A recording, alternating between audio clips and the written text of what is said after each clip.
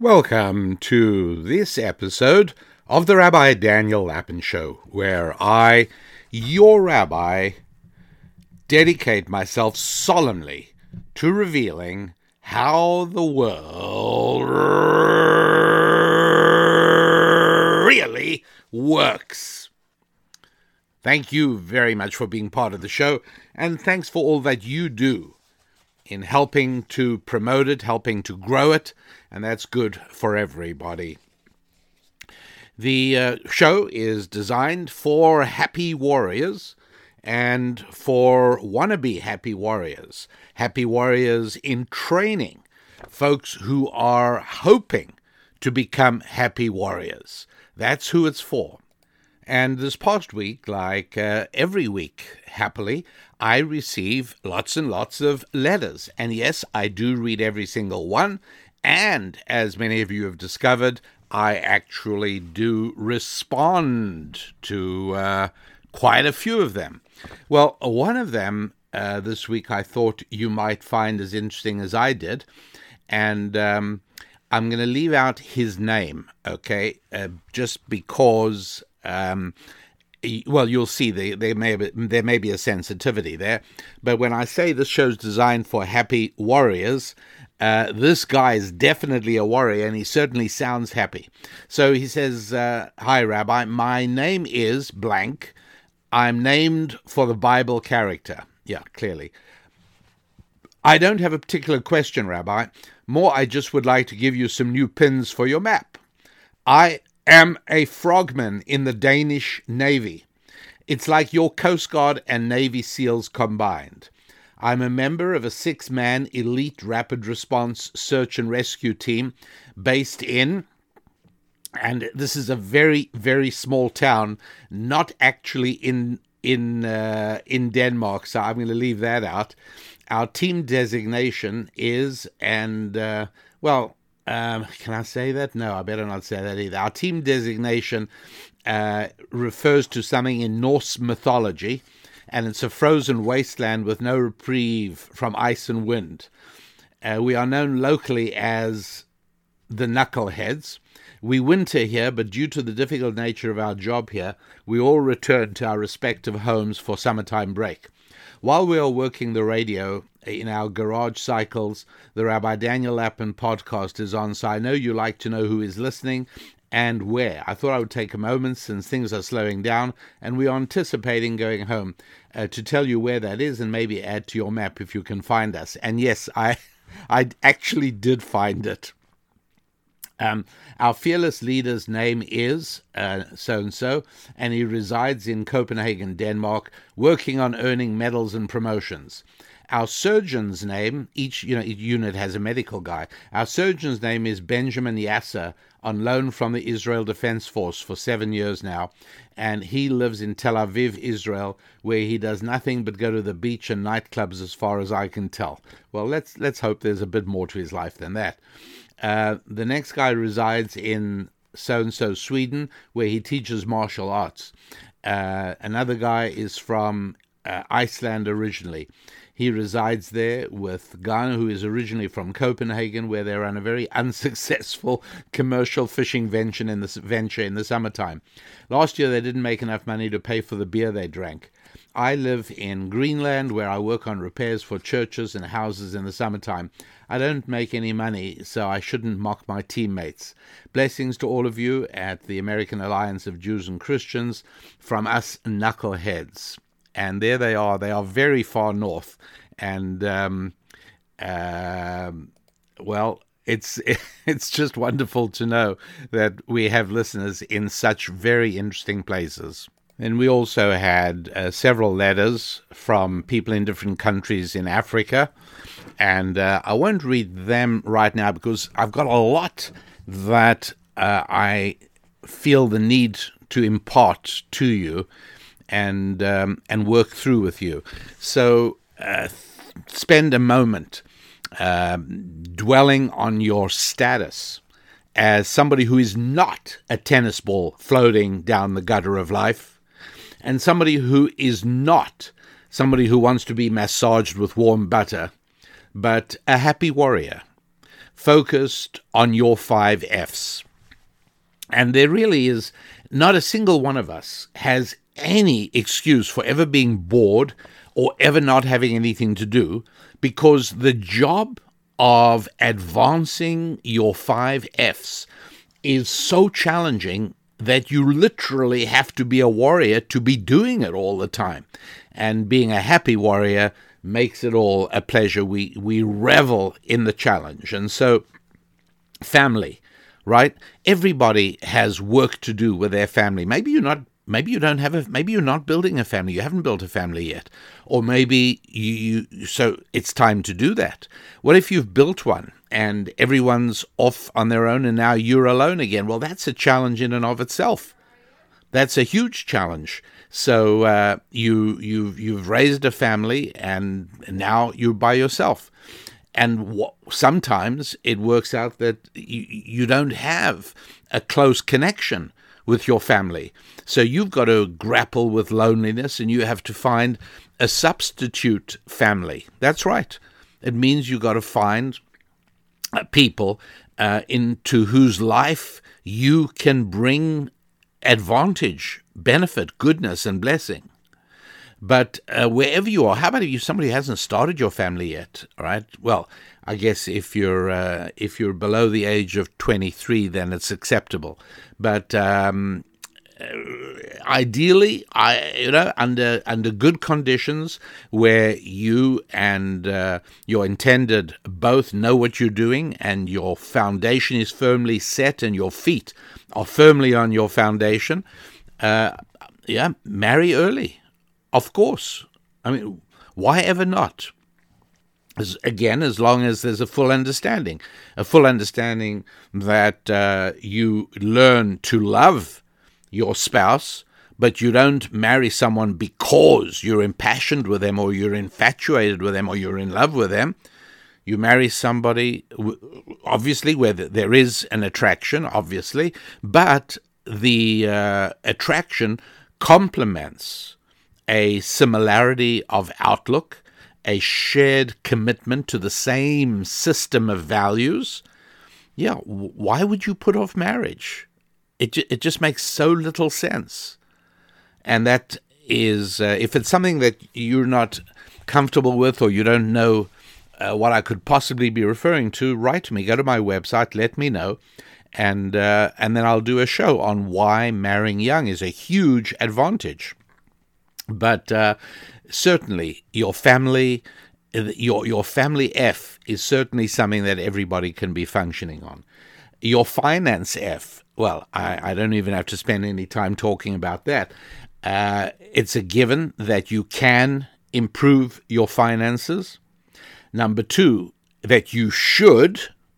That's right. You should not sit back and say, well, it's my fate to be a person in financial struggles and challenges. I just have to accept it and leave it as it. No, you really, not only don't you have to, you shouldn't. You are wrong to do that, because it means that you are reconciling yourself and resigning yourself to not adding to the sum total of human benefit in your community, your neighborhood, your society.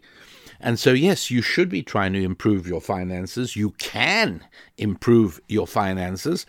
And again, we have certainly plenty material, at least for getting you started on that in our Holistic Warrior and our resources at the website, RabbiDanielLapin.com. Faith. As I've said before, atheism is not the result of a mind. It's not the result of thoughtfulness and of brain work. Atheism in general is a product of the will. It's that we are all somewhat blinded by our own selfish instincts, which essentially yearn for freedom. And that's really what produces an atheistic outlook. This deep resolve to free oneself from a system of morality which constrains, restricts, and limits the things that I want to feel inside of me that I'm free to do. Even if I don't do them all, I don't want the feeling of not being able to. And out of that flows the whole concept of atheism and its fellow travelers. And then when one ties that in to the spread of socialism, spreading now more rapidly than any other belief system, as I discussed in the show last week, it provides people who want to rid themselves of, let's say, godly oversight, right? The nightmare vision of God peering over your shoulder, watching what you're doing, what you're saying, what you're thinking. And yeah, I understand you want to get rid of that. And so atheism and socialism go hand in hand. And that way you feel that you're a good person because you're trying to improve the world. And you're doing it in a way that doesn't require you personally to accept any restraints whatsoever on your lively instincts and whatever they are. And so the hard thing to understand is that faith is an asset in much of what we do in life. Faith is obviously an asset in marriage. It's a big asset in the area of health, particularly mental health and tranquility, the ridding oneself of anxiety and depression. Faith's hugely important in those areas, and it's also very important in the financial area. And as I've mentioned many times, people sometimes say, well, I wish I could have faith. Or, somebody said to me, well, you're a man of faith, but... So I said, look, Dr. So-and-so, before we go any further, let's just deal with what you've just said. Okay? And I said to him, please don't think that I am a man of faith in the same way that I'm a man of baldness. These things just happen, I lost my hair, I found faith, maybe in the other order, maybe one has nothing to do with the other. No, it wasn't like that. I sought it out, and it was very challenging and very difficult. And so please don't dismiss me in a patronizing kind of way. You're a man of faith, because then we don't have anything to converse about. You have to understand that faith is something you work at, just like fitness is something you work at. Right? You don't suddenly have, look, you're lucky. I wish I was like you. I wish I was as fit as you. No, you're not fit because it just happened. You're fit because you really work at it.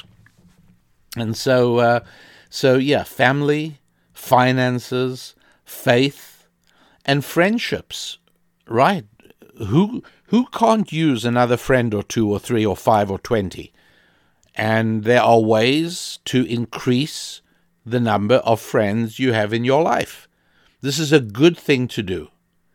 And again, sometimes people will say to me, I'm an introvert. I'm just not a people person, so I'm afraid, Rabbi Lapin, you're going to have to find another way to help me, because the advice of increasing the number of friends, that's not going to work. Yes, it will work, and you have to get out of that mindset. It's exactly the same as the other things I'm talking about. You need friends. They are an important part of your life. It interacts with all of your other 4 Fs, and the idea that you are an introvert, so stop it. Just stop doing that and start devoting a certain amount of time every week to social, to friend nurturing. You just have to do that. Yes, I accept you're not naturally extroverted. You're not the life and soul of the party, but that's not what we're talking about. We're talking about making sure that your number of friends in your life goes up, not down. And that's normally what happens as time goes by. You lose touch with people. And yes, the friends you were friends with from grade school, that's wonderful. I mean, to be friends with somebody and, the years and 10 years go by, 20 years, 30 years go by, and you're still friends with people, that's wonderful. And not many people have it. Pardon me. It's certainly, if you travel as so many people do, you find yourself living in a different place from where you grew up.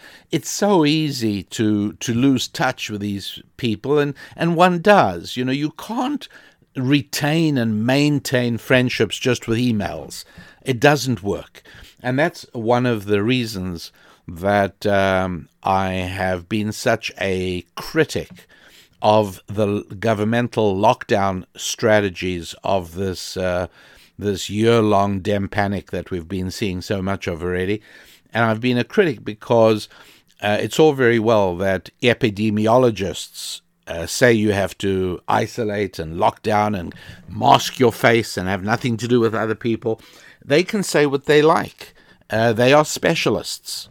The mistake was that President Trump, unfortunately, followed that, and I'm not sure he had much of a choice the way the mood was going, but he followed it, and certainly at the present time, and I'm recording this in the spring of 2021, Governor Harris is certainly maintaining that, and foolishly criticizing, and more than criticizing, castigating governors of states that are loosening up the lockdown mandates, Florida, Texas, Louisiana, Mississippi, a few others, and President Harris is attacking them and criticizing them, and I mean, obviously, I think she's wrong. The fact is that people do need social contact, and the price of this is yet to be paid. And in one area alone, interestingly enough, there has been a dramatic impact on America's fertility rate. Now, people joked at the beginning, well, we're going to be locked down at home and people are going to spend time with their spouses and, well, we'll just see, there's going to be a birth boom. No, there isn't. And so much so that there is actually already a depreciating of 20-year bonds. That's an amazing thing on the basis of the figures that are coming out about the United States fertility. Why would this impact a 20-year bond? Well, think about it a second. 20-year bonds are saying, well, what is going to be happening in 20 years' time? How are factories going to be doing? And the answer is that since there will be many fewer than expected customers for the products of those factories, they're not going to be doing well at all. And the market, made up of millions of separate investors, all making their own calculations, have arrived at a fairly consistent and unified conclusion, and that is that a diminishing of population, as we're seeing happening in the United States, and of course in European countries, it's an old story, other than relatively healthy nations like Hungary and Poland. But elsewhere, it's not looking good at all. And so, I just this past week saw that 20-year bonds were declining in popularity and strength, based entirely on investors deciding, hey, you know what, there are going to be fewer people coming into the market in 20 years' time than we expected. And so that has to be taken into account as well. And sure enough, it actually is. So friendships and then finally, of course, fitness. It's never too late to try and do something. Now, sometimes it's too late to, you may have abused your body for so long, and so you may actually never be able to get back quite to where you'd like to, but you can certainly be better off than you are now. So there's all kinds of things that we can be doing for our 5 Fs, our families, our finances, our friendships, our faith, and our fitness. And these are all very, very important, and certainly for many people dismiss faith and say, well, I'll leave that one out because I'm not a person of faith. That's like saying I'll leave out friendship because I'm not a people person, and I'll leave out fitness because I'm not really a bodily kind of person, and I'll leave out finances because, I'm not really a money kind of person. I'm much better than that. I'm holier than that. I'm pious. I'm virtuous. I don't care about money. And so there it is. So it's very easy to dismiss each one of these 5 F's, even though people tend to do it most with faith. And I'd strongly recommend that just privately by yourself. No big announcements, no embarrassing disclosures, no conversations with friends or family. Just by yourself, I would strongly recommend that you start trying to open a conversation with the Creator. All right? It's a perfectly normal, perfectly natural sort of thing for people to do. Admittedly, more than half a century of aggressive, rampant secularism in much of the world makes it difficult. Makes it, some people even feel embarrassed and awkward about it. But the fact is, people really can do something about it and should. So I want to tell you a little bit about Bitcoin. Not because I'm such an expert on Bitcoin, and not because I'm going to share with you my own investment strategies, nothing like that at all.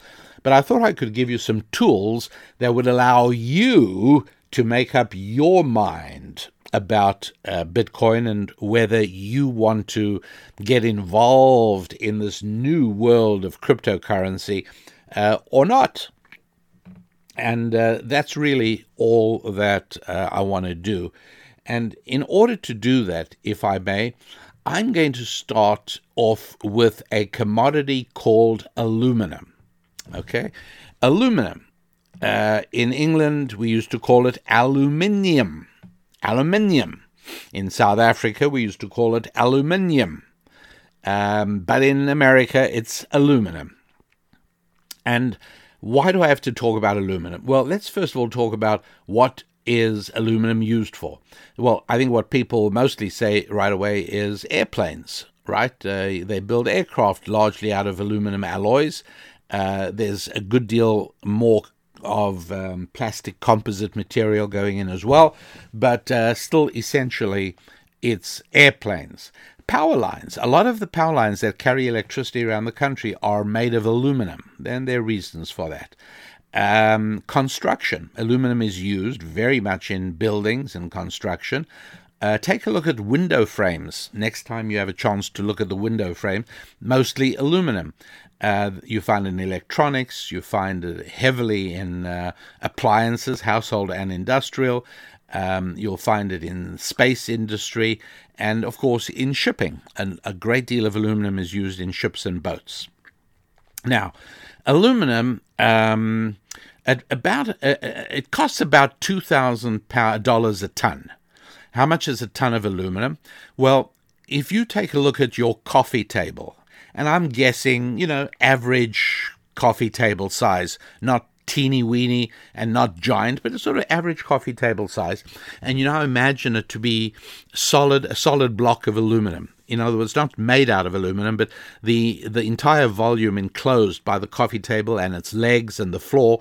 If you replaced your coffee table with an aluminum block about the same size, that would be about a ton of aluminum, and that would cost about $2,000.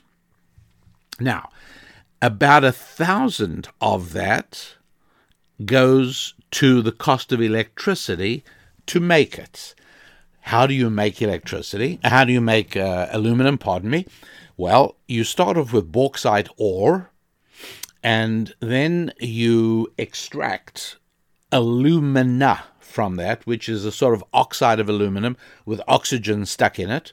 And then you use an electric furnace to heat it up, and using certain types of electrodes, the oxygen is removed, and what's left is allowed to flow off into molds, and it becomes aluminum ingots, which are then shipped off to whatever customers and whatever customers need them. Now, America used to be the biggest producer and consumer of aluminum, right? And this was all the way up to the 1950s. We were the world's biggest producers and consumers of aluminum. Please bear with me right now, because I know that there are probably some of you who are saying, "Oh, really? A podcast about aluminum? Who's interested in that?" I think you will be. I really do, because part of being a happy warrior is being alert to the world around you and being interested in the world around you, all parts of the world around you. Music, not every kind of music, but some kinds of music. What's happening in different fields, what's going on. Yeah, you want to know about that. You want to be a human being who knows the world in which he lives, or she. And as I've just described, aluminum is a really important product, and so you want to know about it. But what has this got to do with cryptocurrency, Bitcoin, and real money? Well, that's what I'm trying to explain. So please hold in there for a moment. I'll try my best to make it as interesting as possible. So there you got America in the middle of the 20th century, not surprisingly, leader of the free world. Our dollar has just been made the reserve currency of the world. So other sovereign nations very often start storing up their money in dollars. We really are on top of the world. And obviously, we produce and use the most aluminum. We are now in 2021. How many aluminum smelters are there in the United States? As far as I can find, 14 of them left. There, maybe 15, maybe 12, but and it depends when you're listening to this. But many, many, many of them have shut down and gone. Many of them, and now we've got 14 aluminum smelters. The average production of American smelters is 250,000 tons a year. So 250,000 blocks of aluminum, about the size I described, and we got 14 of them. Now, why am I stressing the number 14? Well, because I want to tell you how many China has. Remember how many we have now? Come on, 14. I told you that already. 14 in America. You want to know how many China has? China has 120 aluminum smelters. Their average production is double the United States. Theirs is 500,000 tons a year. So America has 14, each one producing on average 250,000 tons, 250,000, and China has 120, 8 or 9 times as many smelters as America, and each one produces on an average 500,000 tons. It's quite something, is it not? So Russia, by the way, produces 3 times the amount of aluminum that America does. So this is not good news for the United States of America. In terms of a real indicator, people say, you listen to politicians, America's best days are yet ahead. That's what politicians. Now, it would be nice if that were true, and it would be nice if they could give us something optimistic to go on. It would be nice if they could tell me why it doesn't matter that China is producing double the amount of, considerably more than double.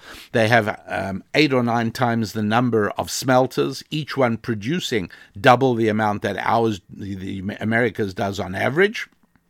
And so I'd love a politician to tell me, that doesn't matter. No, it actually does matter.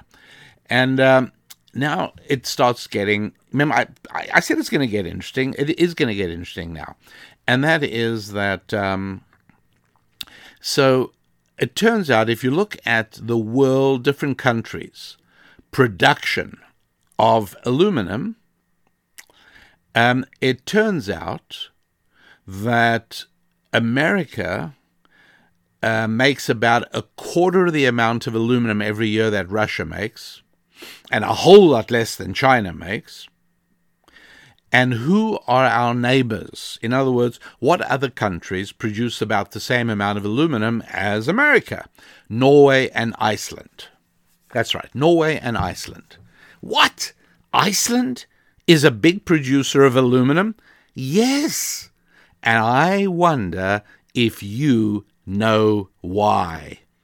I should play 20 seconds of music here to give you an opportunity to think, just for a half a moment, why? Why would a tiny country like Iceland be producing so much aluminum? What are they doing with it? Well, I'll give you a clue. They're shipping it out. And anyway, I understand that Russia has bauxite ore, so they make aluminum. China has bauxite ore, they make aluminum. America has plenty reserves of bauxite ore, and we make just about the same amount of aluminum as Iceland. Does Iceland have bauxite ore? No. So where do they get it from? They import it. So what is going on? Well, I'll tell you. Remember I told you all those closed aluminum smelters in the United States of America? Hundreds of thousands of jobs gone, by the way. And they used to be good jobs. Typically, the salary, the pay for an aluminum smelter worker in the state of Washington, which is what I happen to know, was 1.4 times higher than the state average. It was good job working in a smelter, but those jobs have gone because the aluminum companies that used to run smelters in the United States of America, well, here's what they do, my friends, and this is just a glimpse into the wonderful world of international trade. They ship the bauxite ore in huge freighters from the United States all the way to Iceland. And then in Iceland, there are big factories that are smelters, and they smelt the bauxite ore and the alumina, and they cast aluminum ingots, and then guess what? They ship those back. So why would all this be going on? And you are probably beginning to gain a little glimpse of insight into why it pays to ship bauxite all the way to Iceland and then to ship the finished aluminum all the way back so factories in America can have aluminum, rather than manufacturing the aluminum in the United States of America. What's the explanation for that? Well, the explanation for that is the cost of electricity. Again, you know that I go back to early 1960s, right? For convenience, I say 1962, but you can say 63, you can say 61.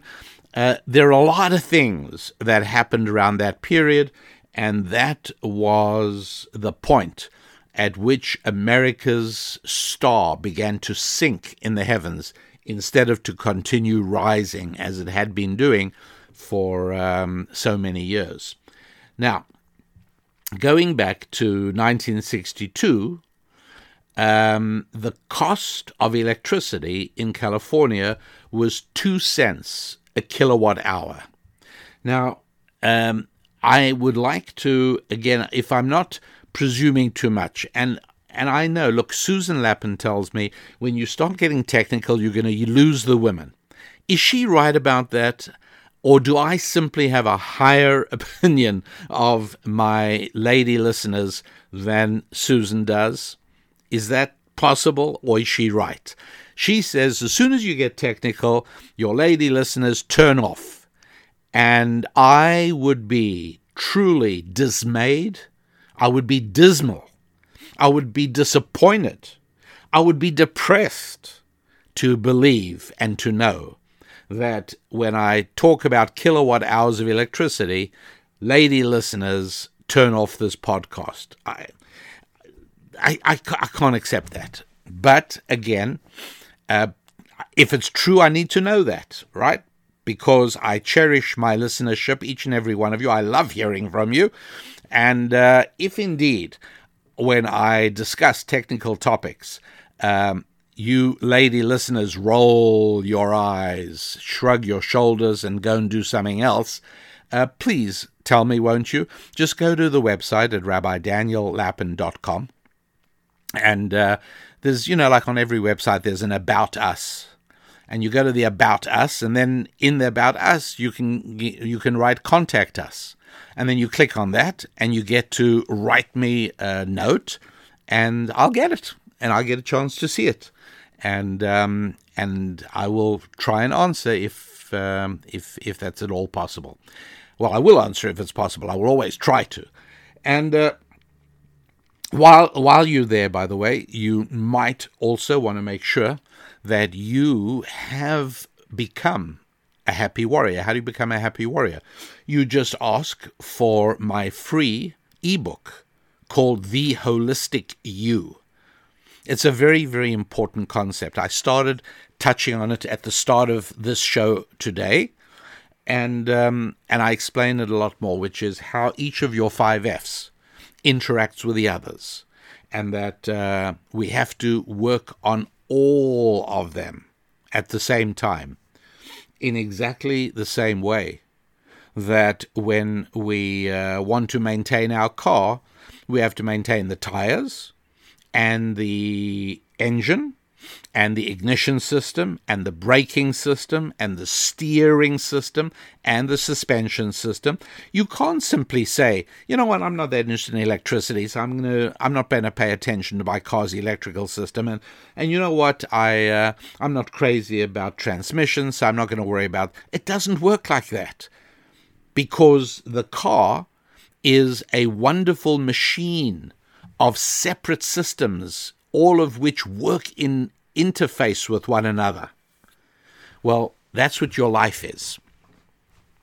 That's what your life is like. Think about it. Your family, your finances, your friendships, your faith, your fitness. These are all important parts of your life. And it doesn't work to say, you know what, right now I'm under financial stress. All I can think about is finances, so I'm not paying attention to the fitness area. I'm not paying attention to the faith area. It doesn't work that way. And if you become a happy warrior by asking for my free ebook, The Holistic You, you will begin to get a clearer sense of how every aspect ties together. And so I now am going to talk about a kilowatt. The basic unit is a watt. 1,000 of them is a kilowatt. And it's mostly what we talk about. What's a kilowatt? A kilowatt is a measure of how fat the electrical pipe is running to any particular appliance you have. That's the best, although the electrical cord is always the same. I think this gives you a good way of picturing what wattage is. So if you read on that heater you have, okay, folks in the southern hemisphere, you'll be looking at your air conditioner. But right now in the northern hemisphere, most people are still looking at their heaters, heater or air conditioner. You look at your heater and you look at the information plate, usually be underneath it or near where the power cord goes in, and it'll usually say that the consumption is 3 kilowatts. It uses about 3,000 watts. And that means that it has a fairly fat pipe carrying electricity into it. Not really, but it means that there's a lot of electricity pouring into it all the time.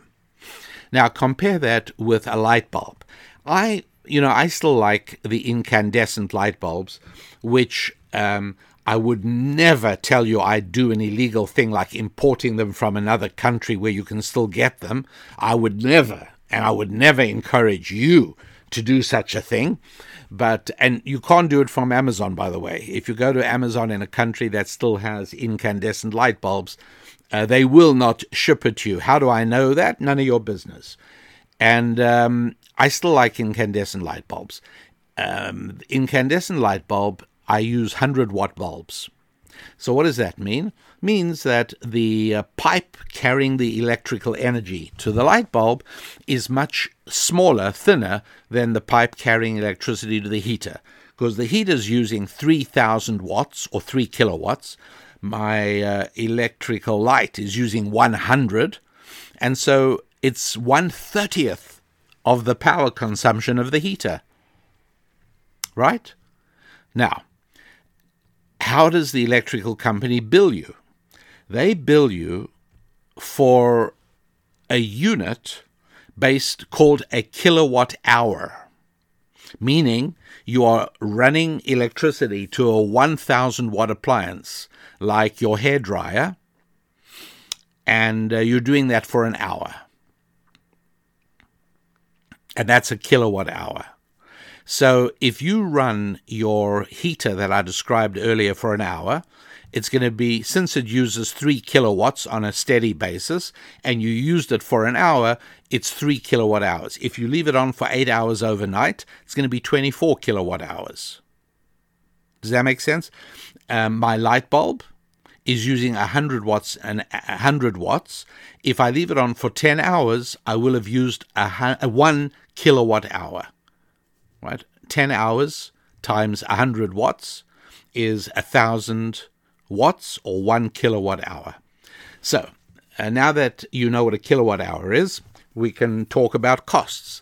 Back in California, back in 1962, and I'm talking about California, but there are other countries, other states in the United States that are just as bad. Connecticut is another one, and there are several states which are somewhat better. But the bottom line I'm going to show you is how the cost of power in the United States has climbed and skyrocketed in the last few decades from 1962.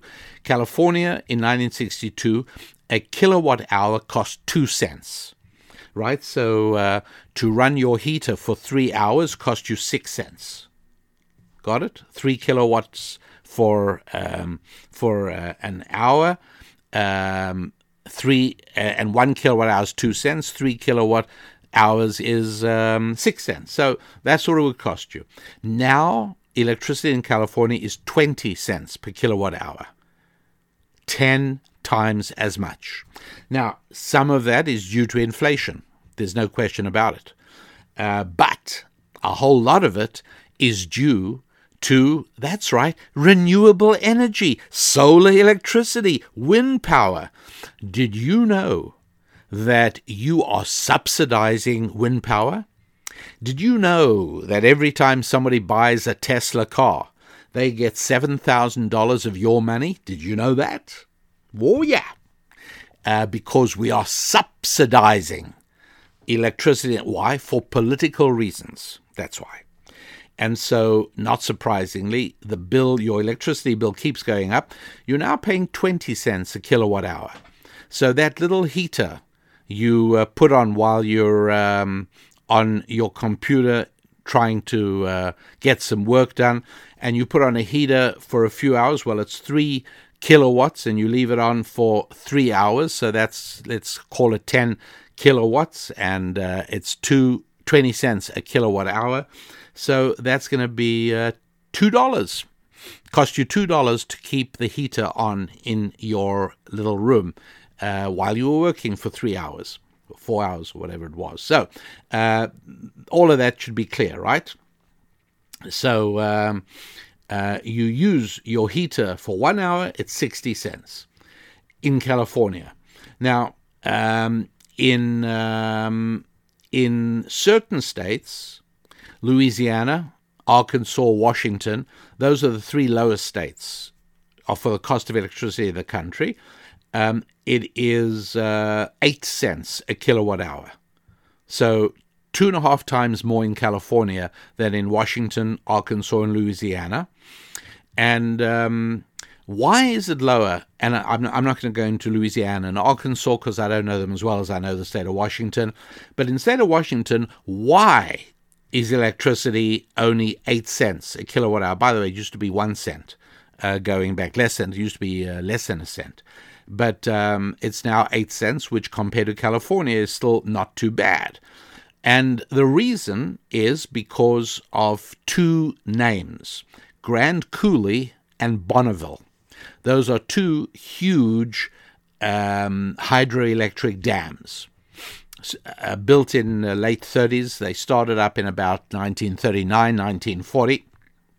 And they start churning out huge amounts of electricity. Well, guess what the next thing that happens is? Well, Aluminum Corporation of America, Alcoa. Oh, when I was telling you uses of aluminum, I never even told you aluminum foil for cooking in your kitchen. And I mean, it's an absolute staple, right? For me, whatever I need to bake, if Susan isn't home, I slap it in aluminum foil, stick it in the oven, 400 degrees. That's my go-to number. I don't even know what different numbers are used for different things. I don't even know how to find out. And so if I'm baking a potato, which I'm fond of doing, into aluminum foil, into the oven, 400 degrees, and that's it. And now I don't wrap it in aluminum foil. I put it on aluminum foil. I don't wrap it because the aluminum foil keeps in the moisture, and I like the baked potato to sort of pop open, to become dry. And all right, I think enough of this. And so in Washington, there's all this great power coming out of the electricity, coming out of Grand Coulee Dam and Bonneville Dam. By the way, if you live in the state of Washington or you pass through or you're traveling and you have the opportunity, I would go out of my way to see the Grand Coulee Dam if you possibly can. It's sort of off the beaten track, so not, the Hoover Dam near Las Vegas, people go to Vegas, they go to Hoover Dam, it's only a few minutes drive. Grand Coulee's a little harder, but it's well worth it. And while you're there, you can stop in and visit Idaho as well, it's not so far, and you can have a really nice trip. These are my travel suggestions for this. Weather's getting nicer now, you can get on the road. And so the aluminum, remember I told you that aluminum costs about $2,000 for that coffee table of yours, $2,000 a ton. About $1,000 of that, about half of it, is the cost of electricity. So, not surprisingly, aluminum smelters started setting up in Washington because they were able to use the power very economically, the power from Grand Coulee and Bonneville, and so aluminum got manufactured there. And obviously with Boeing aircraft based in Seattle, having the aluminum around the corner didn't hurt. So all in all, this was all very good for the state of Washington. Everything was great. And then the price of electricity started climbing. It started climbing because of regulation and taxation and inflation. And the cost of electricity, very high indeed. And climbing, still. Well, it didn't take long for the aluminum manufacturers to realize they got to get out of California. They got to get out of Washington, even though it's less than in other states, but there was a better solution. What's the better solution? Well, the electricity is so expensive, and you need so much of it to make aluminum, that the aluminum companies said, simple, let's ship the bauxite ore to places where the power is cheap, and then we'll make the aluminum, and then we'll ship it back again. Now, Iceland has a lot of electricity, much more than they need. Why? Well, it's a small little country. That's why they don't need much. Why? But why they got so much electricity? Hydro, they got melting glaciers. And not having been as foolishly handicapped by environmental regulation in Iceland, they built the dams. And California and Washington are demolishing the dams. So Iceland has a lot of surplus electricity. And so aluminum smelters went to Iceland and said, how much will you sell us electricity for? and Iceland named a ridiculously low figure, and aluminum manufacturers locked in a long-term contract, and they built their smelters in Iceland. And that, ladies and gentlemen, is how it works. Now, remember I told you that America has 14 aluminum smelters, but China has 120 of them. Now, have you read about big dams being built in China? Is it called the Seven Gorges Dam? I believe it's the Seven Gorges Dam, or the Gorges Dam. I think it is the biggest hydroelectric dam in the world. Where's it located? Well, funnily enough, not too far from where China's deposits of bauxite are. Are you beginning to see the picture? And so that hydroelectric power, very economically produced, is now going to power 120 different aluminum smelters located nearby, and they're going to be turning out hundreds of thousands of tons of aluminum that will continue driving the Chinese economic miracle. So China needs aluminum, right? They're building a navy, they're building an air force, there's rapid industrialization. They're probably using as much aluminum as they can make, and I wouldn't be surprised if they're building even more smelters. But so Chinese aluminum is made very economically, and Icelandic aluminum is made very economically. See? So it's really... It explains this weird sight. If you had the ability to watch shipping movements, and it's fascinating to do that, by the way. There are websites that let you do it, and you'll see ships of bauxite ore traveling to Iceland, emptying them, and then coming back filled up with ingots of cast aluminum. It's incredible. It's really, really amazing to watch. So that is what is happening.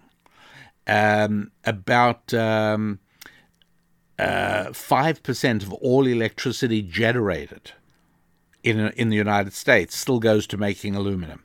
It's a very, very heavy on power use. In a way, you could look at an aluminum ingot and call it stored electricity.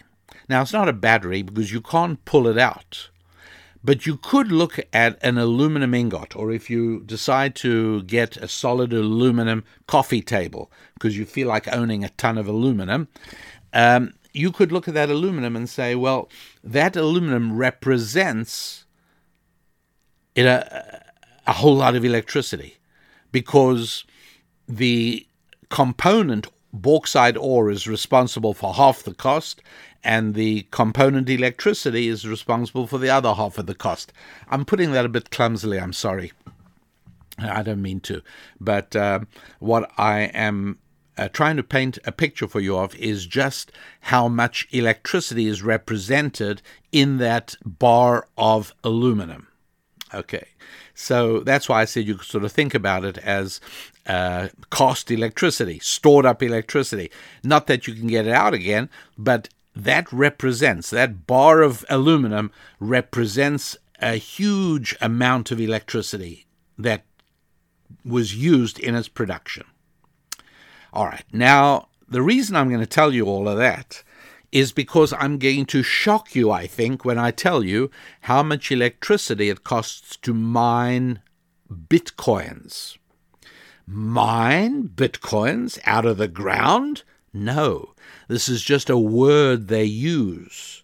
They picked up on the word mining because, you mine for gold out of the ground, and now we're going to mine for Bitcoin. So, but what I want to show you now, and I really want you to understand this and get a very clear picture of it, is that in the same way that a bar of aluminum represents a huge infusion of electricity, I want you to know that a Bitcoin represents similarly a huge infusion of electricity. Okay? Now, I know that this is all very, very strange, but we're going to get it right. And please hang in here with me just a little bit longer while we try and nail this down. So now I'm going to tell you about Bitcoin, but in order to be able to tell you about Bitcoin, I got to tell you about money in general. And those of you who have already studied money with me, you've studied your F of finance. Perhaps you've read my book, Thou Shalt Prosper, The 10 Commandments for Making Money. Perhaps you've read my other book, Business Secrets from the Bible. You might well have taken my 10-part audio course, The Financial Prosperity Collection.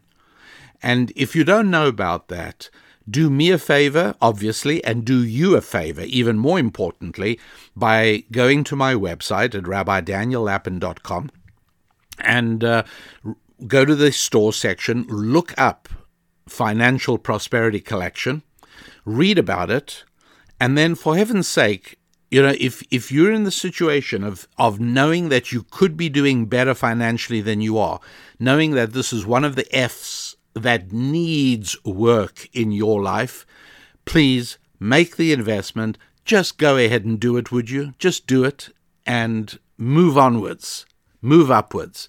I'm here to help you, and in so doing, as part of the wonderful world of divinely ordered economic exchange, you help me and I help you, and we are both happier for it at the end of the day.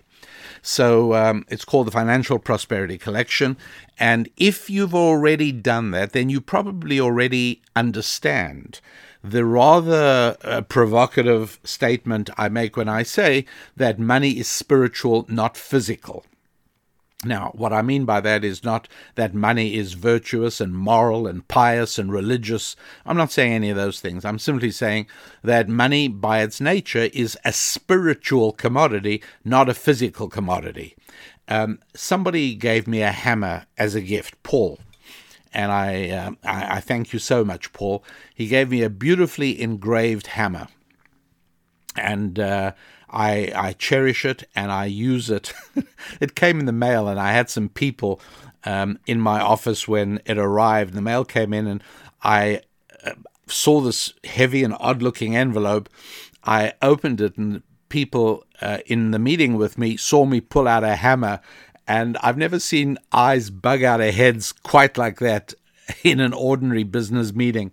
But my hammer, this hammer of mine, it's not my only hammer, but it's my favorite hammer, is a physical object.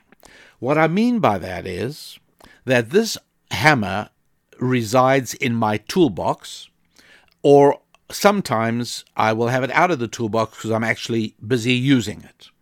Now, if for one reason or another you decide that you want to harm me, you want to deprive me of the use of my hammer, you cannot do it without coming into physical proximity with the hammer. You're going to have to come to my office, and you're going to have to find the hammer. You're going to have to pick it up and walk away with it. And I got to tell you that trying that, you have to do that at your own risk, because I got two friends who are going to try and stop you doing it. One's Mr. Smith and the other one is Mr. Wesson. So it's not a good idea. But should you decide that you want to deprive me of the use of my hammer, well, that you can only do if you come right to the lion's lair and you grab hold of the hammer and you walk off with it. But let's say you want to, God forbid, you want to deprive somebody of his reputation, which happens a lot these days.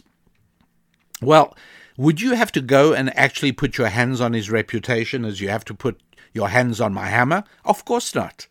You just broadcast whatever you want to broadcast, and people start thinking less and less of the person that you talk about. And that's because a reputation is spiritual and a hammer is physical. And now my question to you, and if I had the music, I'd play it for another 10 seconds. Is money spiritual or physical? All right, well, let's test. Let's go back and watch what happened. Way back. Well, actually, before that, before I even go way back, your money is being harmed. You are being deprived of the use of your money every week, every month. You know how? Because the government, by printing too much money, is lowering the value of your money. And so if you bought something for $100 in 1962 in the United States of America, let's say you bought something for $100. Today, in 2021, that same thing will cost you $800. There's been a huge drop in the value of your money. It's important to understand. So right there, you can see that money must be spiritual, because people have deprived you of the use of a lot of your money without anybody coming anywhere near you. So there's one way of seeing that money is spiritual. How about gold? Well, gold is money, and that's a lot safer. And if you're holding gold, well, then people would, because gold is physical, right? People would have to come and grab your gold. Well, please don't think that's impossible. What am I talking about? We have to take ourselves back, if you don't mind. Have to take ourselves back a little bit and look at 1933. During his presidential campaign, Franklin Delano Roosevelt promised to lower government spending and therefore lower taxes and balance the budget. And everybody voted for him. He got into office. But once he was in office, well, then he did exactly the opposite of what he had said. And he raised taxes. He spent and spent and spent. And basically making the Democratic Party a powerhouse that would be hard to ever dislodge from the prominence it had achieved. He spent so much money and created jobs, and again, government jobs, right? I spoke earlier about dams like Bonneville and Grand Coulee Dam, and these were in fact government projects, right? So yes, it did. It gave jobs to a lot of guys who built those amazing dams, but it was government money. He obviously had to raise taxes in order to be able to pay for the huge increase in spending. And the size of government started swelling and growing out of control. All of this takes money. And he kept on raising taxes. And this was meant to stimulate the economy, and everything was going to move out of the depths of the economic depression that had begun with the 1929 stock market crash. And remember, this is only a few years later, right? We're talking about late 1933, beginning in 1934. So talking about, 3, 4, 5 years from the depression. It was very, very much still a real thing. And so he realized that he needed more money than could be gained by taxes. The taxes were as bad as they could get. And how do you get more money? The answer is simple. You print it. And it's very immoral and very, very wrong, because every time you print more money than has been warranted by the economic creativity of the people using that money, you are lowering the value of every single dollar bill. Remember, I told you about money being spiritual, and one of the proofs is that it can be taken from you without anybody coming into your house or going into your safety deposit box or touching your wallet. They can still take your money. That's right, just by printing more of it, because it is a spiritual thing. So back to Franklin Delano Roosevelt, 1934. He's spending like a drunken sailor, trying to get more money from taxes, and eventually realizes he's got to print more money. There's a problem. Back in 1914, the Federal Reserve Act was created, which limited the amount of money that could be printed by the government. And because there has been a general deterioration in public morality, back in 1914, there were politicians who responsibly, I want to almost call them statesmen, who responsibly said, let's make sure that future governments cannot print as much as they want, because the temptation for a government to just print money is so strong, it's almost irresistible. So we'll help them. We'll make it illegal. The way we'll do that is we'll pass this law, 1914, that every single currency, all Federal Reserve notes, which is just another word for paper currency, has to be backed by 40% gold that is owned by the federal government. So what this means is that for every dollar printed, the government needed 40 cents worth of gold stored in Fort Knox. And if they were going to print more money, they needed to have more gold in reserve. Now, this is a far cry from 100% gold, right, where you could exchange your dollar bill for gold, but that was long gone already. At this point, they locked it at 40%. This meant that that once Roosevelt had printed as much money as he could on this 40% rule, in other words, all the gold owned by the federal government was now accounted for by the dollars that were printed. And so what does he do now? He does away with that act and eliminates it. That's all. So now he's no longer restricted in the amount of money he can print. Prints the money, people very quickly sense the drop in the value of the dollar, and they start keeping their assets in gold. And up till that point, you could keep your gold in the bank. Right, you could keep so much in currency, so much in gold form. People were rushing to the bank and withdrawing their gold because they said, this is not good. We want gold. We don't want currency. And they were converting as much of their currency as they could into gold because they knew that the gold would hold its value better than what the President Roosevelt was doing to the currency. And so, by the way, there are pictures of this period you can find, and sometimes they are mislabeled as people trying to get their money out of the bank because of a rush on the money and loss of confidence in the money. It's actually, they are actually in line because of gold. What part of gold? Well, let me tell you. He was worried that people were trying to keep their money in gold. That meant they would be increasingly more aware and more alarmed about his printing of the money. So he passed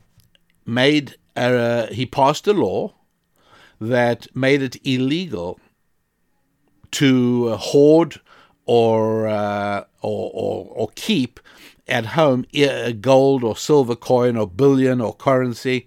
You can't do that. And he actually closed all the banks from March the 6th to March the 9th in 1934 in order to give a chance for all this to straighten itself out as he passed this new law.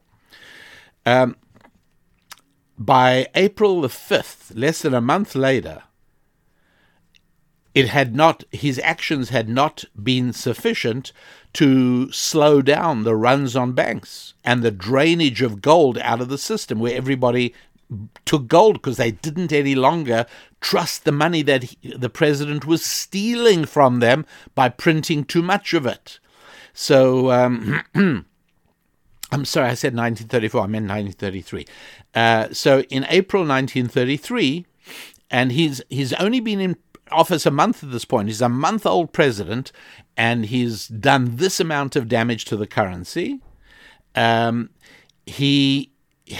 was an old law from 1917 called the Trading with the Enemy Act, which was a law which was passed during World War I, and it was because of the possibility of treason. They were worried about possibly Germans in America. So Trading with the Enemy Act of 1917 was an old law that was defunct and no longer used for anything. And this gives you an idea of how astute and ambitious politicians are able to pull the wool over your eyes and do exactly what they want to do. He took this old law, Trading with the Enemy Act of 1917, and he sort of converted it into a law that made gold ownership illegal.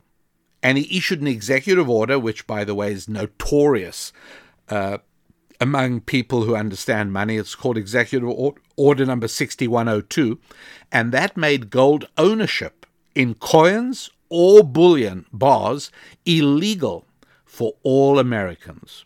The punishment was draconian, 10 years in prison. Anyone caught with gold, 10 years in prison, and a fine of twice the value of the gold that you failed to turn over to the federal government. So basically, he gave everybody a few weeks to hand all the gold in and have it exchanged for currency. Valuable gold exchanged for very weak currency. And you will see pictures, I mentioned earlier, many of the pictures you see that are labeled people trying to get their cash out of the system. No, it's people standing in line to hand in their gold. They had to stand in line hours and hours and hours and hours because being caught with gold in your possession, and everybody had gold. You know, gold coins, I mean, gold eagles. America used to mint gold coins. Everybody back in 1933 had gold, particularly, you know, in the period of the Depression, people learned not to trust currency. And so now, all of a sudden, the president, by executive order, is taking away your gold and forcing you to accept in exchange devalued currency. It was pretty bad. And I tell you this in order for you to understand that money can be taken away from you. It is not just by a thug with a pistol, but by government action.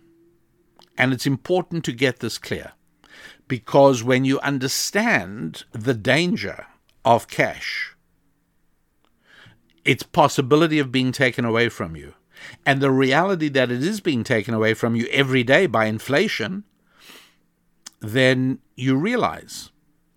Now, to sort of jump a moment, people are, well, you know, Bitcoin's not a currency. It's this commodity. Its value has been climbing, skyrocketing up. Yeah. This is true. The value of Bitcoin has been climbing, and that's not to say it can't drop, but it has been climbing. But in parallel with that, you have to know that the value of your money is dropping.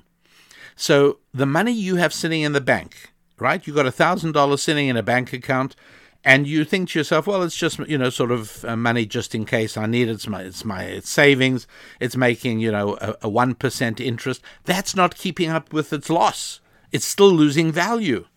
So paper currency is losing value and could lose a whole lot more, no question, and has in the past, as we saw in this horrible, horrible period of the beginning of Roosevelt's presidency. And by the way, it's a lot like using, public health. I don't doubt for a moment that President Harris is going to be doing a number of things under the guise of public health. When you've got things like this, and you've got emergency legislation, and because they never, I mean, this is one of the great things President Trump was going to do, was make the federal government go back through old, unused laws and delete them, get rid of them.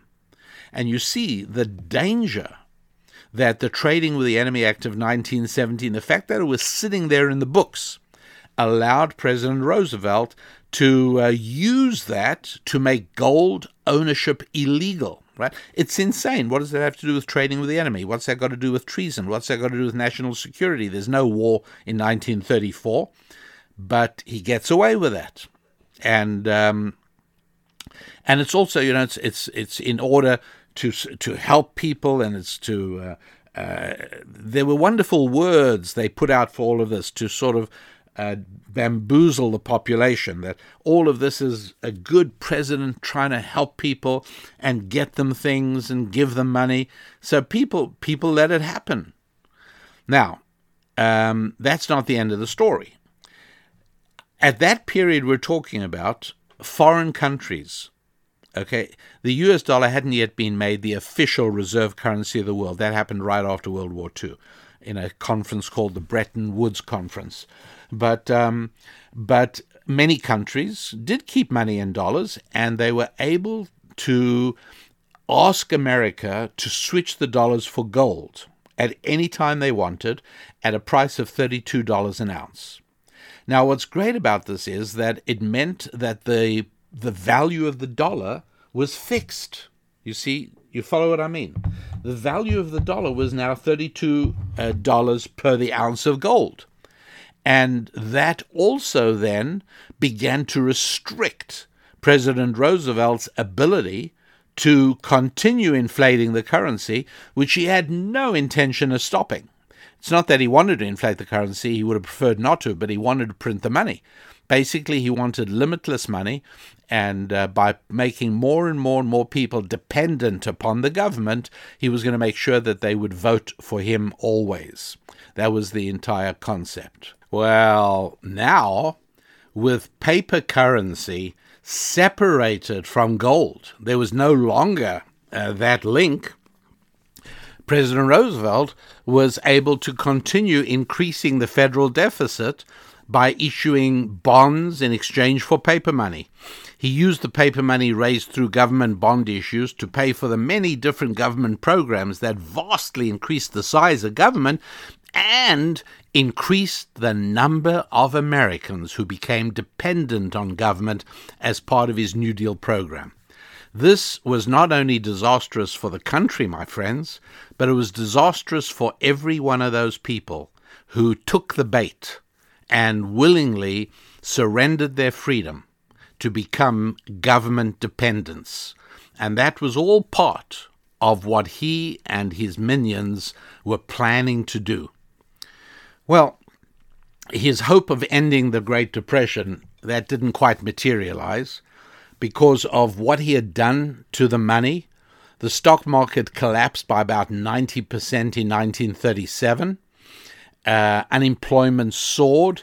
It was a huge mess.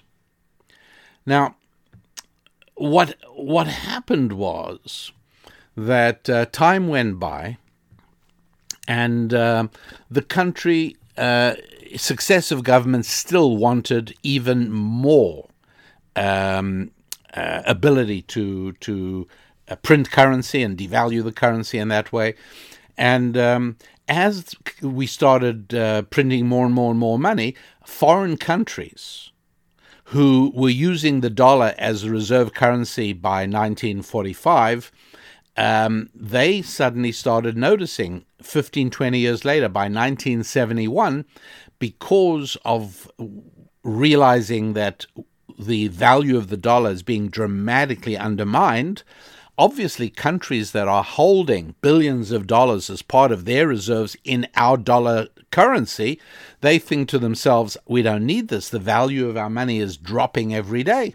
So they all started standing in line to America and saying, hey, you know what? We'd rather have our reserves in gold than currency. Huge problem. Gold starts to pour out of the government stockpile. And meanwhile, the government's deficit keeps going up. And the federal budget keeps going up. There's also a very bad trade imbalance with other countries. Basically, America is in serious decline at this point. And so finally, and this is a Republican president, my friend, so please, be aware. It's 9 p.m. on August the 15th, 1971. That night, President Nixon gets on television and talks to America, and he's saying that he was taking the dollar off the gold standard.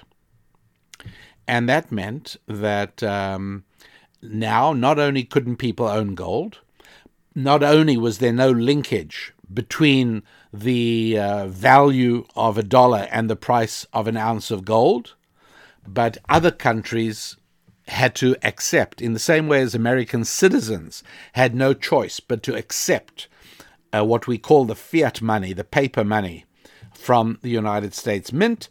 Other countries had no choice either. And so what Roosevelt did for citizens, Nixon did for other sovereign nations. And that was it. And now, with nobody owning gold, people didn't even have a sense of how bad the inflation was. See, if you actually own some gold and you look at the gold price and you watch that the cost of gold is going up and up and up in your dollars, not so much in Deutschmarks, not so much in German currency, not so much in Japanese currency, but in American currency, the price of gold is going up. Well, there's another way of looking at that, right? That the price of gold is gold, it is what it is, and the value of the dollar is dropping so much that it takes more of them to buy the same amount of gold. Well, when people don't own gold, they're much less conscious of that process. And so it suited the government to not have people gold aware. Finally, 6 years later, it was about 1977, President Gerald Ford restored the legality of ownership of gold.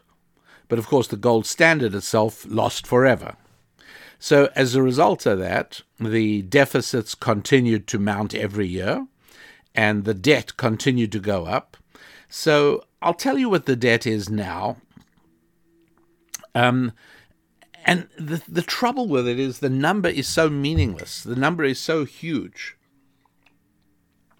that it's hard to even comprehend it. The national debt is now $28 trillion.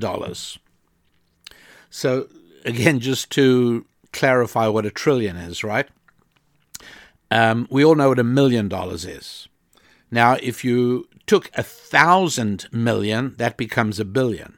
And if you took 1,000 billion, that becomes a trillion. So that's what a trillion is. A billion. That's right.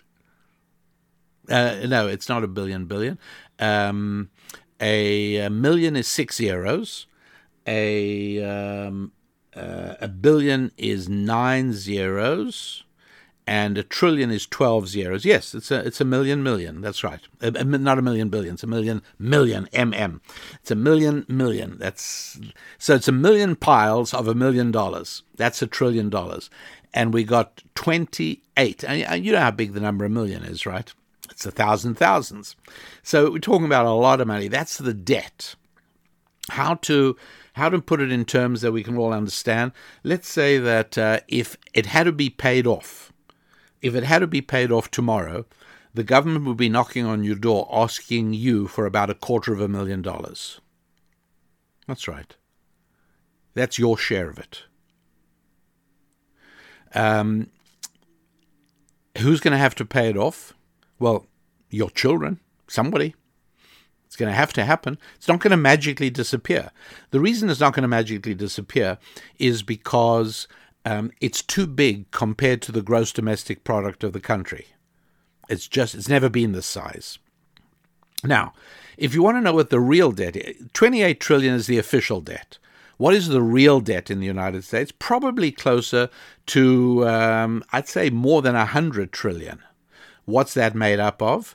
Federal obligations to Social Security, Medicare, pension liabilities, all kinds of guaranteed figures that the federal government is guaranteed and will end up paying. Why do I say that? Because any time that an agency has a bigger agency behind it, they will spend all their money, knowing that the bigger agency will then fund them. If you've ever heard the rule that agencies spend all their money before the end of the budget year because otherwise they'll get less next year, this is how it works. So 28 trillion is unthinkable enough. 100 trillion, it's breathtaking. There's nothing to talk about. 28 trillion, if you added the total economies of China, Japan, Germany, and India, right? If I asked you what are the biggest economies in the world, wouldn't you have said China, Japan, Germany, and India? Well, 28 trillion is bigger than those economies. So it's much bigger, right? And so you realize that our gross domestic product, which is what would be required to pay it back, well, it's dwarfed. The debt is too big. How about let's looking at it from the point of view of interest? How much is the interest a day? Okay, the interest on the debt is $800 million a day. 800, so it's nearly $1 billion a day. So that means about $300 billion a year is needed just to service the debt. Look, any of you who have mistakenly and horribly let your credit card balances rise, and especially in tough times, people do it, right? It's you put it on your credit card. It's better than losing something bigger. So your credit card debt balance rises, and then you suddenly discover that so much of your income has to go every month to paying minimum payments, just the minimum debt, just the interest, that you can't manage. You get stifled. It's terrible. Well, that's where we are now.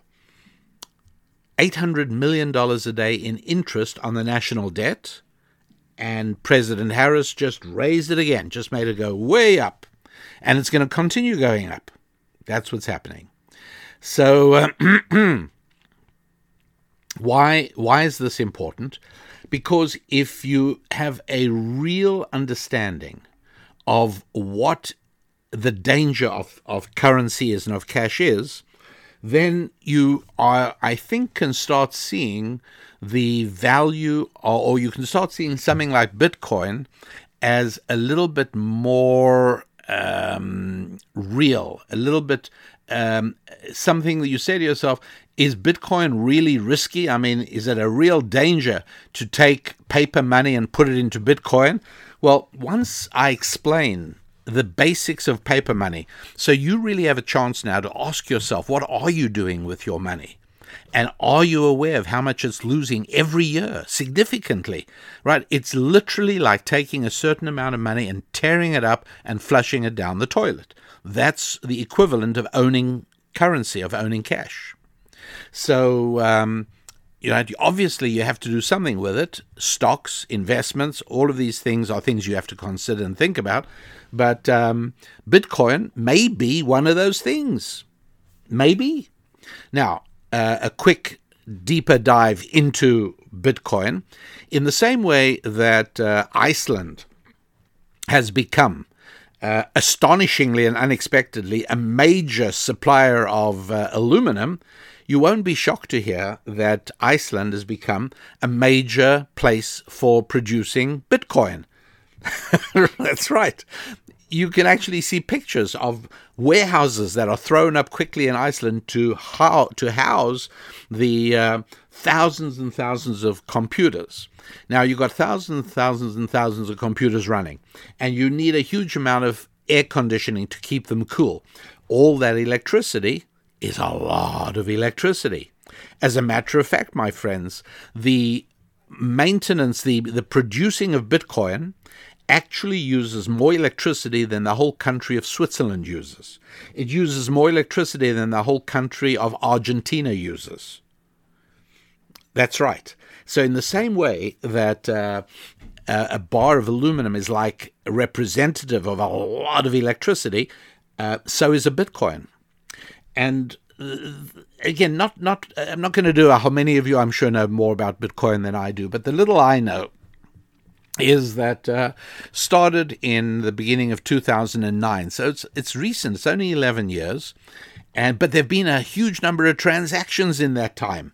People have traded in Bitcoin. People have bought things and sold things. People have bought Bitcoin and sold Bitcoin. By the way, in all that time, not a single error. Right? In millions of transactions, not a single error in that period of time. In the same time, our ordinary paper-based banking system estimates between 1% and 5% mistakes and errors. That's how reliable this computerized system that you've heard called the blockchain technology. I'm not going to discuss it, but it's a very, very sophisticated computing, way beyond my understanding. It's all intriguing because it's shrouded in mystery in the sense that nobody knows exactly who it was who came up with this and wrote the algorithms and created the program. But there's some very, very clever things about it.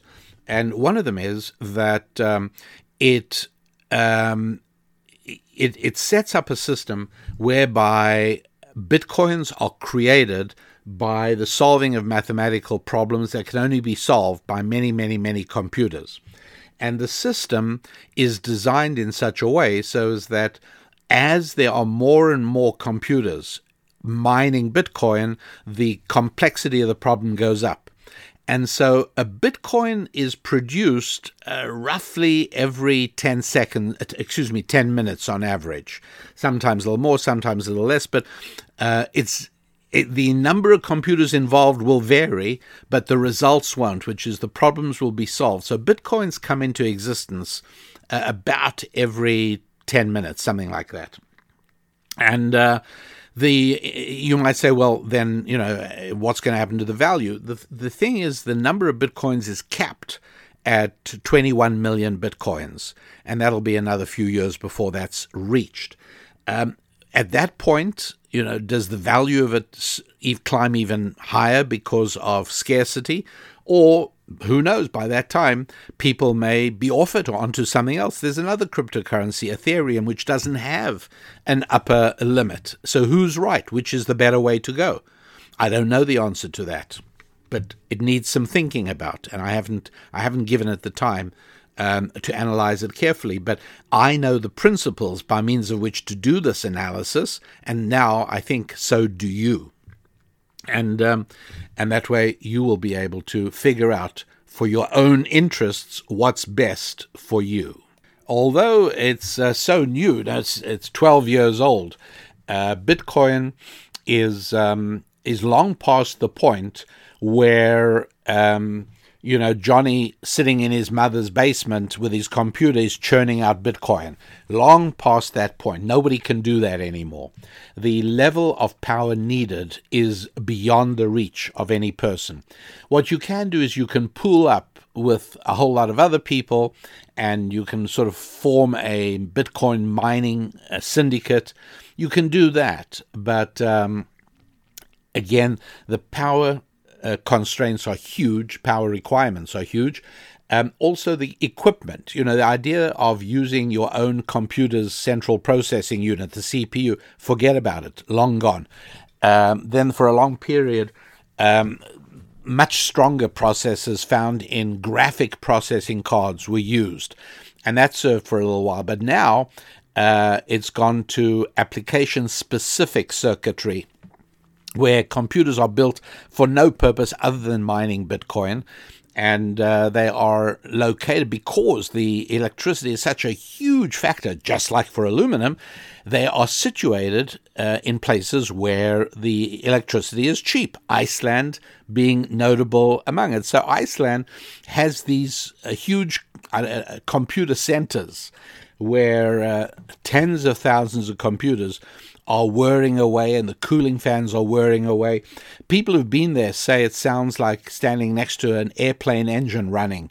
There's so much noise from and you can imagine all the heat generated, and so all the cooling the cooling equipment has to operate, and all of this is producing Bitcoin. But so cleverly is the algorithm written that not only is it producing Bitcoin, but it's also handling all the bookkeeping for the entire system. And so problems in ordinary currency, like counterfeiting, right? You try and deal with it by having the Secret Service prosecute people who counterfeit. Banks try and solve the problem of people using a check twice, by just keeping very accurate records. And of course, Bitcoin has completely solved that problem, in that the Bitcoin in your digital wallet cannot be used twice, and if you sell something for Bitcoin, again, that is reliable. You will get your Bitcoin, and that brings up just one more thing to clarify for any people who aren't sure of this yet, and that is you never actually hold Bitcoin in your hands, because there isn't one. It doesn't look like anything.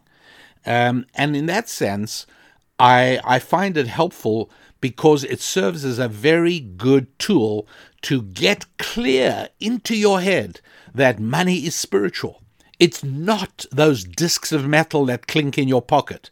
And it's not the strips of colored paper. And neither is it the orientation of iron oxide molecules in that brown magnetic strip on the back of your credit card. No, money is spiritual. It is a measure of how much you have done for other human beings. That's what it is. And so having money means that you've served other human beings. And that's how money comes into being.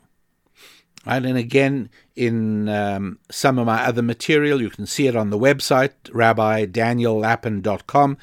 I give explanations, and I've also done it on earlier podcasts, of how it is that there's more money available as soon as one person serves another person, or when a person buys something from a company, or when one company does something for another company. But everything is dependent on this. Now, again, if you share my outlook, then the explanation is that the good Lord wants to stimulate connectivity between his children in exactly the same way that parents who are preparing their estates and their succession plans and their wills, parents often go to great lengths to figure out how can they make sure their kids don't fight? How can they make sure that their kids stay close to one another? And it's always a challenge. People worry about that. And our Father in heaven has the same worry. He wants us to be connected with one another and to be helping one another. And so he set up a system of trading. He made it so that you will eat better with less effort if you trade instead of trying to do everything yourself.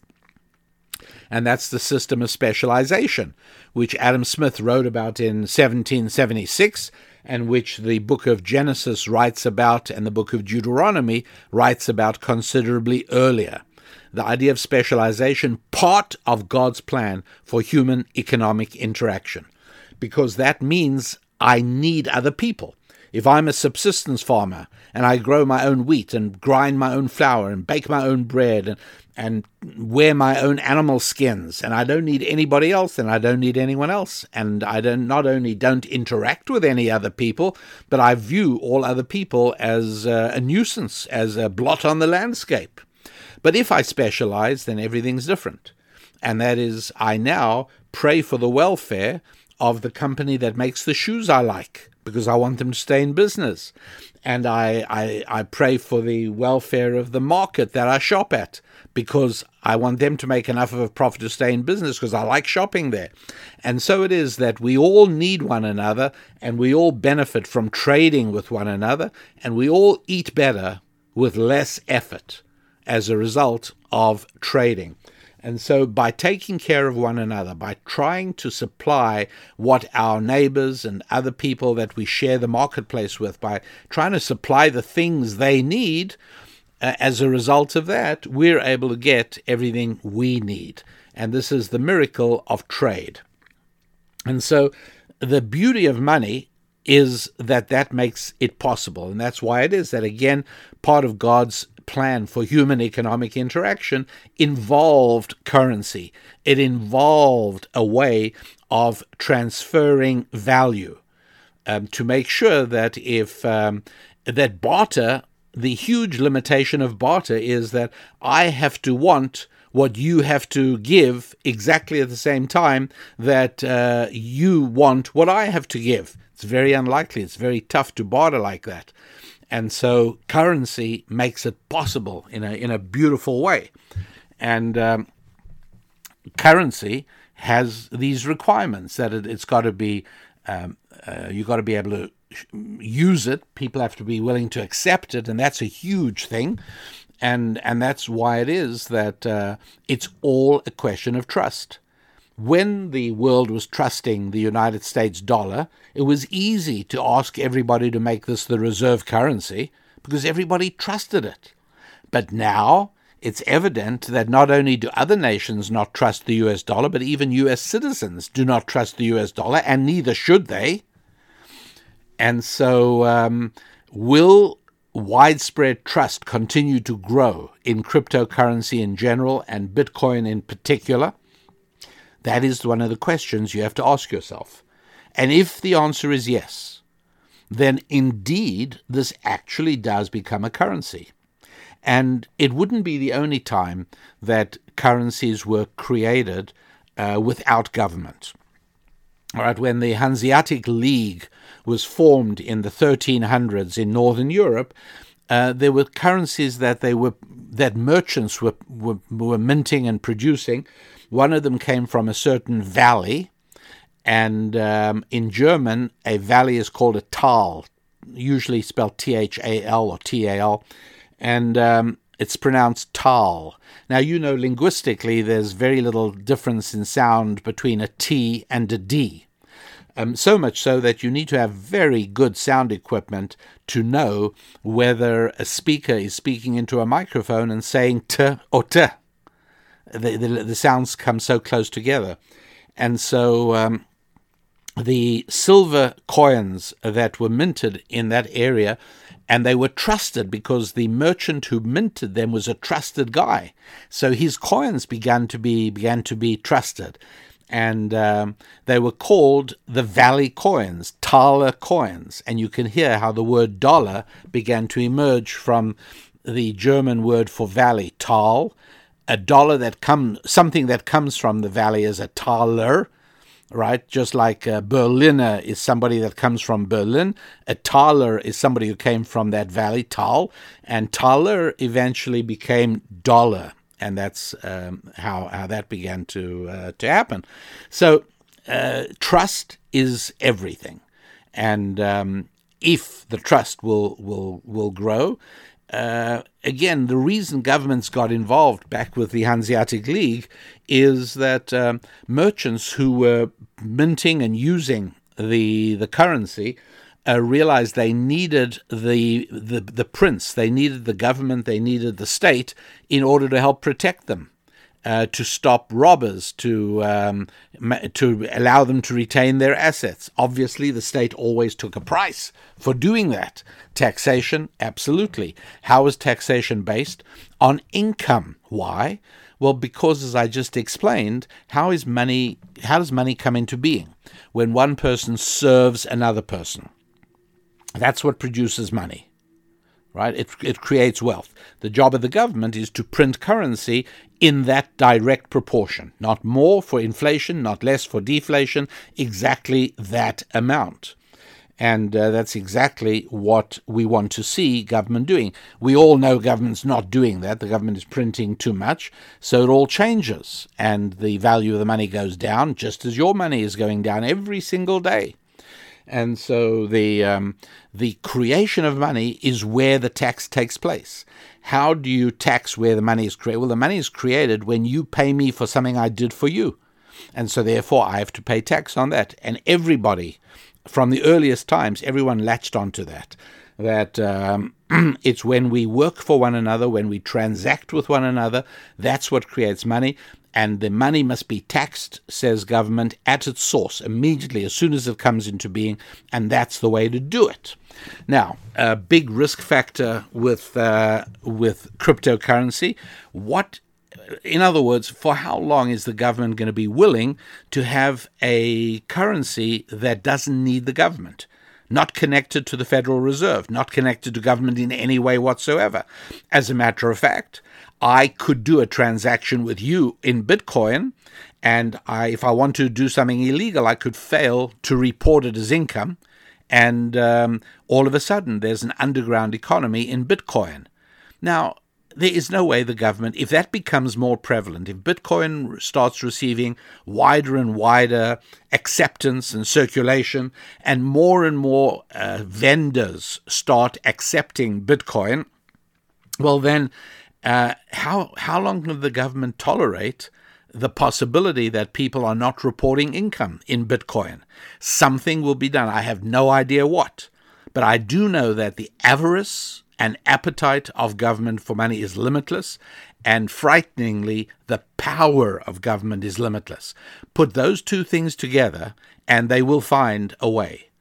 If you really want to have nightmares, think about it becoming a United Nations issue. Okay, so at the moment, it's not yet a big enough problem, but it's getting there. And the reason I decided to talk about Bitcoin today was the news that Elon Musk of Tesla Motor Cars sunk $1.5 billion into Bitcoin. He bought that much Bitcoin. That's an awful lot. And that's significant. Also, institutional investors, various funds, and I checked into this because I wanted to make sure. But yes, there's a whole bunch of major funds with high rates of credibility that put some of their money in Bitcoin. They've decided, and their actuaries have decided, that the risk of Bitcoin, whatever that is less than the risk of holding your money in currency. So for a certain amount, they are buying Bitcoin. And as Bitcoin becomes more and more acceptable, it becomes more and more valuable. But on the negative side, it also becomes much more of a target. Even now, by the way, it is in the United States, and I think in other countries as well, it is already an Internal Revenue Service requirement. On your tax form, you actually have to disclose your Bitcoin ownership. Now, it can't be verified or proven, but do you really want to become a criminal? In talking of criminals, a criminal in West Germany was arrested, and they are trying to make him disgorge his assets, which are all in Bitcoin. And the only way to get them is with his password, which he refuses to relinquish. And that is it. And that's, again, a risk, by the way. There are people who've lost money because they've forgotten or lost their Bitcoin password, their digital wallet password. And that is how you hold your currency. Now, again, I'm Jewish, and I'm painfully aware of the history of my people. And many is the time over the last few hundred years that we've had to flee from a country, from a place we're at, and start anew somewhere else. And what, for instance, with the Nuremberg laws in Germany in the 1930s, the Nazis basically said to Jews, go, and you can't take anything. You have to leave everything behind. And all of a sudden, Jews were scrambling to try and sell their house and change, and buy diamonds or gold. Well, the government knew what they were doing, and so did everyone else. And so the value of Jewish real estate plummeted, and Jews arrived in other countries as refugees, penniless. How nice would it have been to have had your money in a digital wallet, right? You come to a new country, no problem, just turn on your laptop and you got your money. You can pay rent, you can buy property, you can do all kinds of things. You got your Bitcoin. So very nice, no question about it. But again, I also know that government is not going to sit by and not do something about this. So these are all different things that we have to weigh up. So that's an overview, ladies and gentlemen. It's what I've tried to do is give you enough basic principles, right? Not telling you to invest or not to invest, that would be silly, but I've tried to give you enough insight into what is really going on there, what it really is, so as that we can each make up our own minds. But one thing I do think, and that is that it's not a time to be oblivious of it. I don't think any of us should shrug our shoulders and say, this is just a passing fad, I'm not interested in it. I think that any happy warrior should at least be aware of Bitcoin and maybe make an educated and deliberate decision to not get involved in it in any way at all, or alternatively, you maybe decide, yes, indeed, to get involved in it, but always from a position of at least some knowledge and understanding. And so wealth is produced when, at least money is created when we serve one another.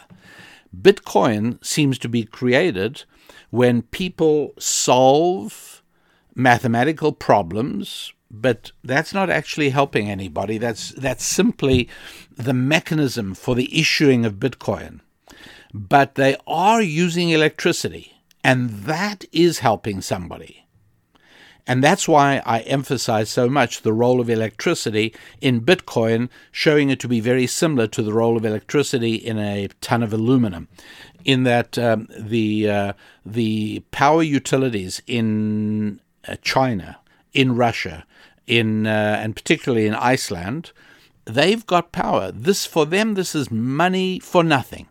The fact that Bitcoin mining outfits are paying a lot of money to Iceland is a lot of money, but it's for very cheap power, and that's what makes mining for Bitcoins profitable in Iceland. It would not be profitable to try and mine for Bitcoin in California. The California state government, after years and years and years of mismanagement, has literally made it impossible to smelt aluminum in California and impossible to mine Bitcoin in California. Also impossible to do a whole lot of other things as well. The glories and delights of far left socialist government, obviously. Yes, Iceland is making money off Bitcoin, serious money. And so you could say that Bitcoin is coming into existence because people are doing something for other people. That is what lies at the bottom of the reality of money. And if that were not there, if Bitcoin did not take large amounts of electricity or didn't require you to do something, if the inventor of Bitcoin, whom we don't really know who it is, but had he said, everybody, this is the way it's going to work. You have to plant and nurture 50 trees in a forest, and then you get a Bitcoin.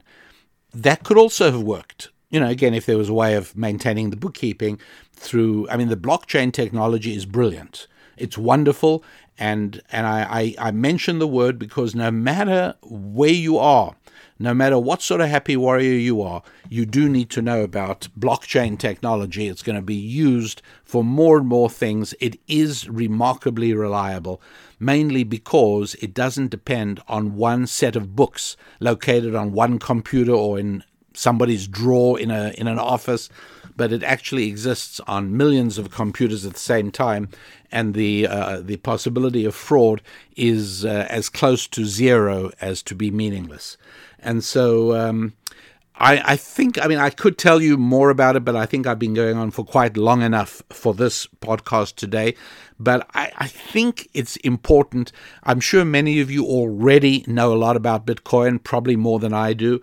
But what I'm hoping is that those happy warriors who've been pushing it to the back of their minds and have been thinking, I don't have to worry about this. You know what? I got enough on my mind. I don't have to think about Bitcoin now.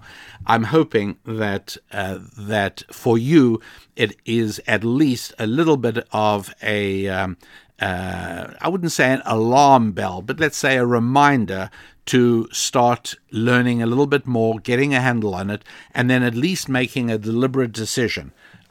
Yes, I want to put $50 a month into Bitcoin or, whatever it is. Or I don't, but at least I make a decision. Bitcoin is not part of my world for the next 12 months, whatever it is. So it's all at rabbidaniellapin.com. And I want to urge you, I want to make sure that, and there's no reason why, if you are a happy warrior, that you do not yet have access to the Happy Warriors website. It's wehappywarriors.com. But you can also just go to the regular rabbidaniellapin.com website. And if you just go ahead and get yourself a free copy of my book, it's an ebook. You'll download it right away. It's fabulous. The Holistic You. The Holistic You. That's the name of the book. And you'll see it easily. If you just go to rabbidaniellapin.com, even if you're going there to send me a letter, you'll also be able to see that you can download the ebook, and that way we are able to move forward in the 5 F's, which I really believe is hugely important. Right now, it's so easy to become swept up in the politics in the United States of America and in some other countries, and to become beset by anxiety and worry about what is President Harris going to next be doing, and for how long are they going to try and preserve the Dempanic and to try and keep people locked down and to keep the economy suppressed. There's so many big and disturbing and worrying things that are battling for primacy in your mind that it's really helpful to stop and say, wait a moment. All of those things are surplus. All of those worries and all of those anxieties are secondary to my 5 Fs. The 5 Fs come first. That's what I got to focus on. So why don't I just make sure that I'm taking care of my family and my finance and my friendships and my faith and my fitness? So all of that at RabbiDanielLapin.com. There is also, by the way, a charming video program that you can get. It's done by Susan Lapin, very informally. This is Susan at her natural self. She has none of the British repressiveness and awkwardness that's a part of my heritage. She just goes into the kitchen and shows you how to make special Sabbath bread called challah, walks you through it, and we've actually seen a few photographs now from people who've sent pictures of the challah they have baked following Susan's directions. And I can tell you that not only does it fill the house with an absolutely marvelous smell while that challah bread is baking, but when you bite into it, there's really quite nothing, is there, that's quite like homemade bread, and special Sabbath bread is particularly good. So you will find a video on the RabbiDanielLapin.com that will show you exactly how to do it. It's quite entertaining as well. You certainly see a side of Susan that you don't ordinarily see when she's on the television show of Ancient Jewish Wisdom. By the way, we got some very charming letters lately. I did one of the TV shows we did lately on the B-52 bomber. Again, it's just a fascinating story. This is a bomber designed in the United States to win World War II, and believe it or not, it still is an integral part of the United States Air Force. And I spoke about how much I'd like to try and visit. I'd love to go inside a B-52, and I thought it's not possible, but I've received several letters from people who've given me information on where and how I could actually get into a B-52, and I am absolutely going to figure out how to do it once I am able to get out and drive a few places, hopefully in the next few months. Now, before I finish for today, there's one really important announcement I have to make. A number of years ago, I wrote a book called America's Real War. An Orthodox Jewish rabbi insists that Judeo-Christian values are vital for this nation's survival. And it turns out that I must have been divinely inspired, because the book is more relevant today than it was when I wrote it. And it's been out of print for a number of years, but because of its relevance and because so many people have been asking me what is really going on in the United States of America, why is socialism being driven to such an extent by so many people of Jewish ancestry? Why is it that the struggle in America in reality is not, as the left would have us believe, between people with black skin and white skin, or between people with more money and people with less money, or between men and women? But it's really between people who view Judeo-Christian values as vital, and on the other side, people who view Judeo-Christian values as primitive obstructions to what they think of as progress. That's why they're progressives. And obviously, there are people of many different colored skins on both sides of the divide. There are men and women on both sides of the divide. There's people with more money and less money on both sides of the divide. I also explain why the word rich is totally inapplicable for human beings. Rich and poor are not words that even make sense if you understand what a human being really is. And so people have been asking me about the book. We've reprinted it, and it's available in paperback and also ebook. And it's on special sale right now at our website. So I really want you to be aware of that. Firstly, it's a gift. It's a great gift. If you've already got a copy from years ago, then that's great. If you don't, I think you kind of need one, just in terms of really understanding what's going on around us, so as you really get clarity and you have a world view that matches reality. So America's Real War, you can buy it in an ebook download, or you can have it in paperback. And here's the thing that's interesting. We have finally worked out a system with Amazon to offer this book print on demand directly to several international stores. So now you can actually get America's Real War in paperback from Amazon stores Canada, United Kingdom, France, Spain, Italy, Germany, and Japan. And we've got listeners. Some of you listening right now are in Canada, United Kingdom, France, Spain, Italy, Germany, and Japan. Well, guess what? You can go to the Amazon of your country and order America's Real War right there.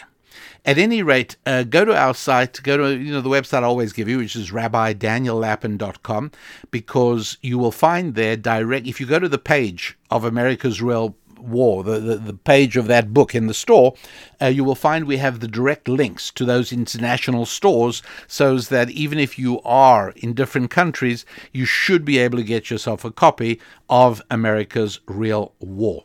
So please go ahead, do that, and I love hearing from people who've commented on the book, people who've read it, and then write in to talk about certain applications, in some cases things I did not think of or didn't see, and that I've made notes of to incorporate one day in a new edition when we do one of those. So, okay, that is the important announcement that I really wanted you to all be aware of. Thanks so much for taking a look at America's Real War. That, ladies and gentlemen, is as far as we're going to be able to go today on this week's Rabbi Daniel Lapin Show. I really appreciate you being part of the show. I love hearing from you. And I also love the fact that so many of you are telling friends about the show. Look, the odds are that if you find value in it, people you like probably will too. I mean, that's the way I look at it. So thanks for doing that. And I want to wish you, each and every one of you happy warriors, I want to wish you a great week ahead and a week of success in your relationships with your finances, your family, your friends, your faith, and your fitness. I'm Rabbi Daniel Lapin. God bless.